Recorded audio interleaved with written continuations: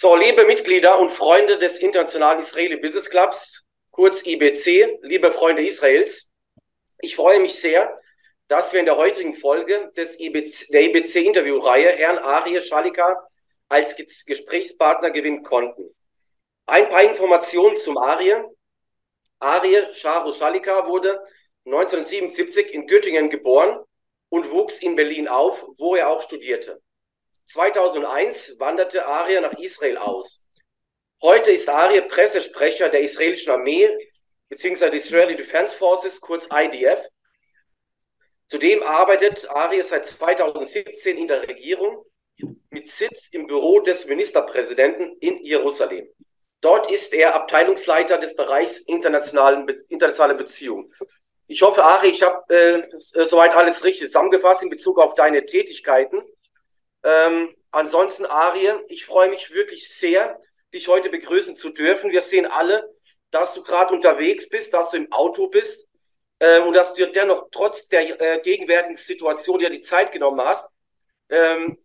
Vielen, vielen Dank.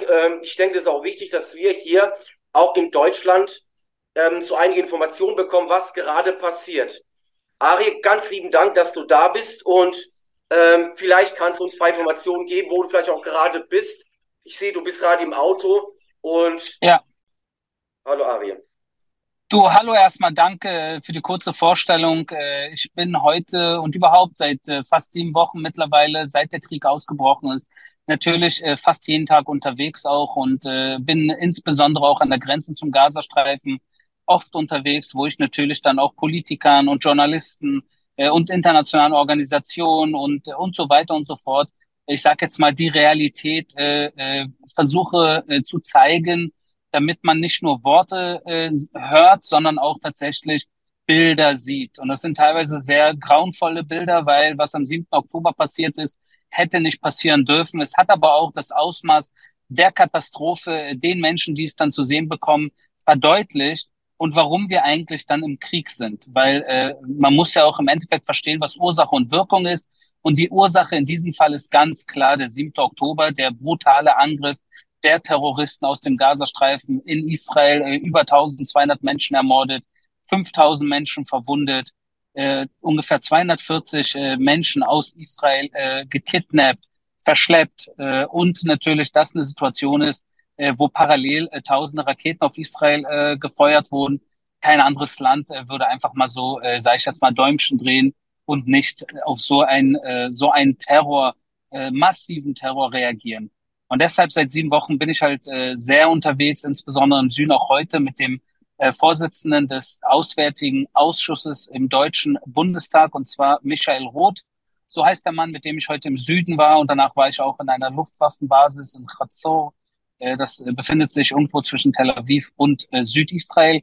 Und bin jetzt auf dem Weg zurück ins Zentrum Tel Aviv, ins Headquarter der israelischen Armee. Ich habe vielen Dank für die Information, Arye. Ich war vor kurzem selbst in Israel, vor ein paar Tagen und habe gespürt, dieses Trauma. Ähm, Das fühlt man. Ich war sowohl in Israel, sowohl in Tel Aviv als auch in Jerusalem. Man fühlt es. Und wenn man auch mit Ja. Menschen spricht, also ich habe jetzt da auch nicht nur mit Vorständen und auch mit Regierungsmitgliedern geredet, sondern auch wirklich mit Menschen, die auch Verwandte, Angehörige verloren haben, die sich jetzt auch momentan in Gaza befinden als Geiseln. Und man spürt dieses Trauma. Kannst du dazu etwas sagen? Ja. Wie, vielleicht noch ein paar Informationen, dass man das auch versteht. Ich meine, wir leben hier zum Glück in einer anderen Situation, dass man vielleicht ein Gefühl dafür bekommt, wie die Menschen es in Verbindung bringen, auch was damals vor 70, 80 Jahren passiert ist. Es ist sowas wie eine zweite Shoah, sowas in der Art. Kannst du dazu etwas sagen, wie sich das für die Menschen anfühlt? Ja, kann ich absolut. Und es ist genau wie du geschildert hast. Im Endeffekt war der 7. Oktober eine Art Turning Point in der Geschichte Israels, ein Tiefpunkt, wie das jüdische Volk und auch der Staat Israel seit vielen Jahren immer wieder durchmachen.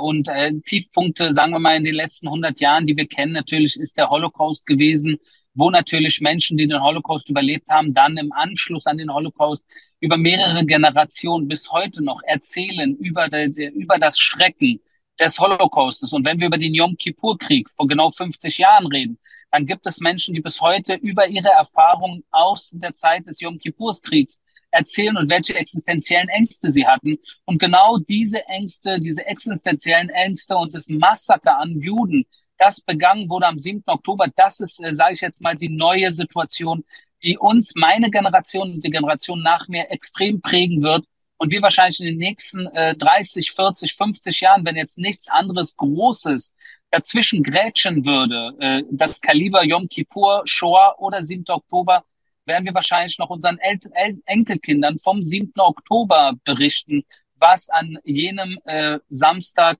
und Simchat Torah, jüdischen Feiertag, in den Morgenstunden passiert ist.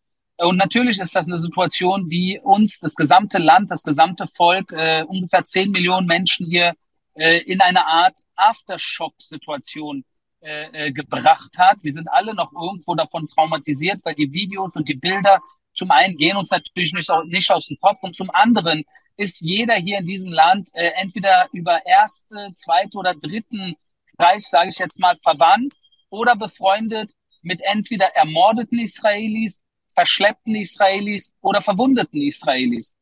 Und in dem Sinne ist jeder hier irgendwo betroffen. Ich sag mal so, es hätte auch mich persönlich treffen können, wenn die Terroristen weiter Richtung Tel Aviv durchgekommen wären. Es hätte auch eventuell einen meiner Kinder erwischen können, wenn sie im Süden stationiert gewesen wären in der Armee. Es hätte auch jemanden meiner Freunde treffen können, wenn sie auf diesem Musikfestival getanzt hätten in den Morgenstunden und dann verschleppt worden wären von dort.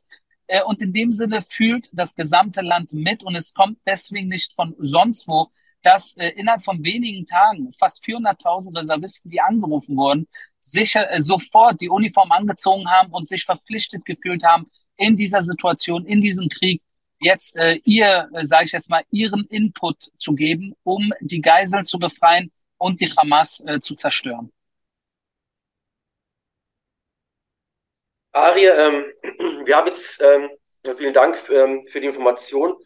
Wir haben jetzt gerade was Aktuelles, tagesaktuell, es laufen jetzt Gespräche oder so wie was wir jetzt zumindest hier mitbekommen, in Bezug auf die Geiselbefreiung. Vielleicht hast du da einige Informationen dazu. Eine persönliche, aus meiner Sicht vielleicht so eine kleine Anmerkung. Ich weiß nicht, wie du das siehst. Ich persönlich finde, dass man nicht nur hier bei uns in Deutschland, international generell, sehr wenig über die Geiseln spricht. Man erwähnt, aber irgendwo so am Rande. Man spricht über eine gewisse Waffenruhe, aber nie über die Geiseln. Also ich wüsste jetzt nicht, Gott bewahre, so etwas, was bei euch in Israel passiert ist, wo Zivilisten erschossen wurden, Babys, Kinder, Frauen, die es überlebt haben, was andere Staaten gemacht hätten, wenn sowas woanders passiert wäre. Ja. Also ich krieg da wirklich einen Hals. Wenn ich dann sehe, man spricht nur einseitig über gewisse Dinge, aber die Geiseln vergisst man nicht. Also wir müssen uns eines vor Augen führen, meine persönliche Meinung. Es geht ja hier nicht darum, dass eine Armee die andere Armee angegriffen hat. Hier hat die Terrororganisation Hamas Zivilisten getötet. Es geht nur darum, Zivilisten zu töten. Und dann nur über Waffenruhe zu reden, aber nicht um die Geiseln. Ich finde, das wird zu wenig kommuniziert außerhalb Israels. Wie siehst du das? Und dann vielleicht im Anschluss dann ein paar Informationen zu dieser Thematik, die tatsächlich tagesaktuell ist.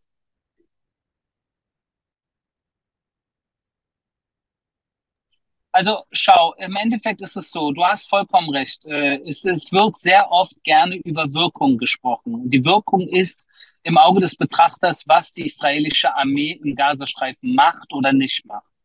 Die Ursache jedoch, und die Ursache ist am 7. Oktober gewesen und die Ursache besteht nach wie vor, weil über 200 Geiseln, um die 237 Geiseln von Terroristen festgehalten werden in Terrortunneln. Und wir sehen, zu was sie fähig sind, diese Terroristen. Wenn man sich Videomaterial vom 7. Oktober anguckt, dann hat man es hier mit den aller schlimmsten Terroristen auf der Welt zu tun. Das ist schlimmer. Was sie am 7. Oktober gemacht haben, ist schlimmer gewesen, als was man vom Islamischen Staat kennt.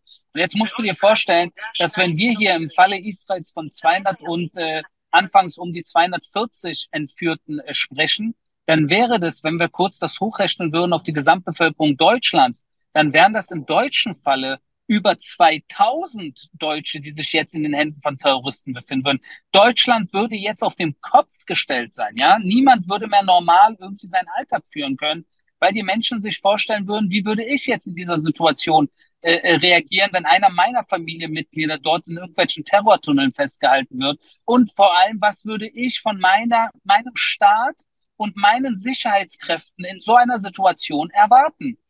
Jedoch, wie du selber sagst, es wird oft über Wirkung gesprochen und nicht über Ursache. Und Wirkung ist halt, was die israelische Armee macht.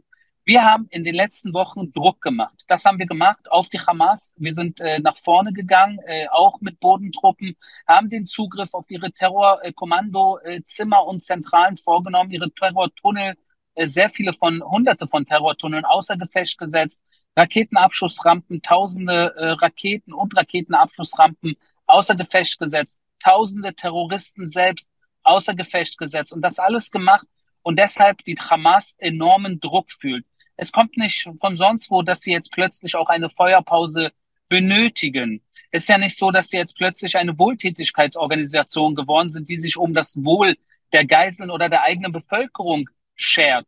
Es geht ihnen ausschließlich darum, dass sie ein paar Tage Ruhe haben vor israelischem Militär, um sich neu zu positionieren, um eventuell ihre Raketen von A nach B zu transportieren, um eventuell zu fliehen, um eventuell Geiseln zu verlegen und so weiter und so fort. Wir sind uns dem bewusst, wir gehen dieses Risiko ein, weil im Endeffekt, falls so ein Deal zustande kommen sollte, der angeblich morgen dann in die Tat umgesetzt werden wird, dann heißt es, dass einige Dutzend Israelis auf freien Fuß gelangen. Und das ist für uns natürlich eine unserer Hauptziele. Geiseln befreien, auf welchem Weg auch immer. Und wenn das in diesem ersten Schritt bedeutet, dass wir ein paar Tage Pause machen, wir dafür aber Dutzende Israelis rausbekommen, Frauen und Kinder, die niemandem was getan haben, dann tun wir das, weil im Endeffekt das, wie gesagt, nur der erste Schritt in der Geiselbefreiung ist. Und wir, sobald die Feuerpause zu Ende ist, da ist ja kein Waffenstillstand, sondern nur eine Feuerpause. Wenn die Pause zu Ende ist, dann wieder genau dort weiter ansetzen, wo wir jetzt auch noch sind und morgen eventuell eine Pause einlegen werden. Liebe Arye, vielen Dank für die Informationen. Ich sehe, dass du auch gerade jetzt unterwegs bist und dass es auch zeitlich für dich jetzt auch, dass du quasi von A nach B fährst. Ja. Für heute erst einmal, ich will dich jetzt nicht länger aufhalten. Ganz lieben Dank, dass du die Zeit genommen hast. Wir sehen uns also für die Freunde und Mitglieder des Israeli Business Clubs. Wir werden den Arye jetzt wöchentlich auch sehen und die Möglichkeit haben, mit dir, Arye, reden zu können, damit du uns auf dem Laufenden hältst, damit wir noch weitere, damit wir weitere Informationen bekommen, was momentan in Israel passiert.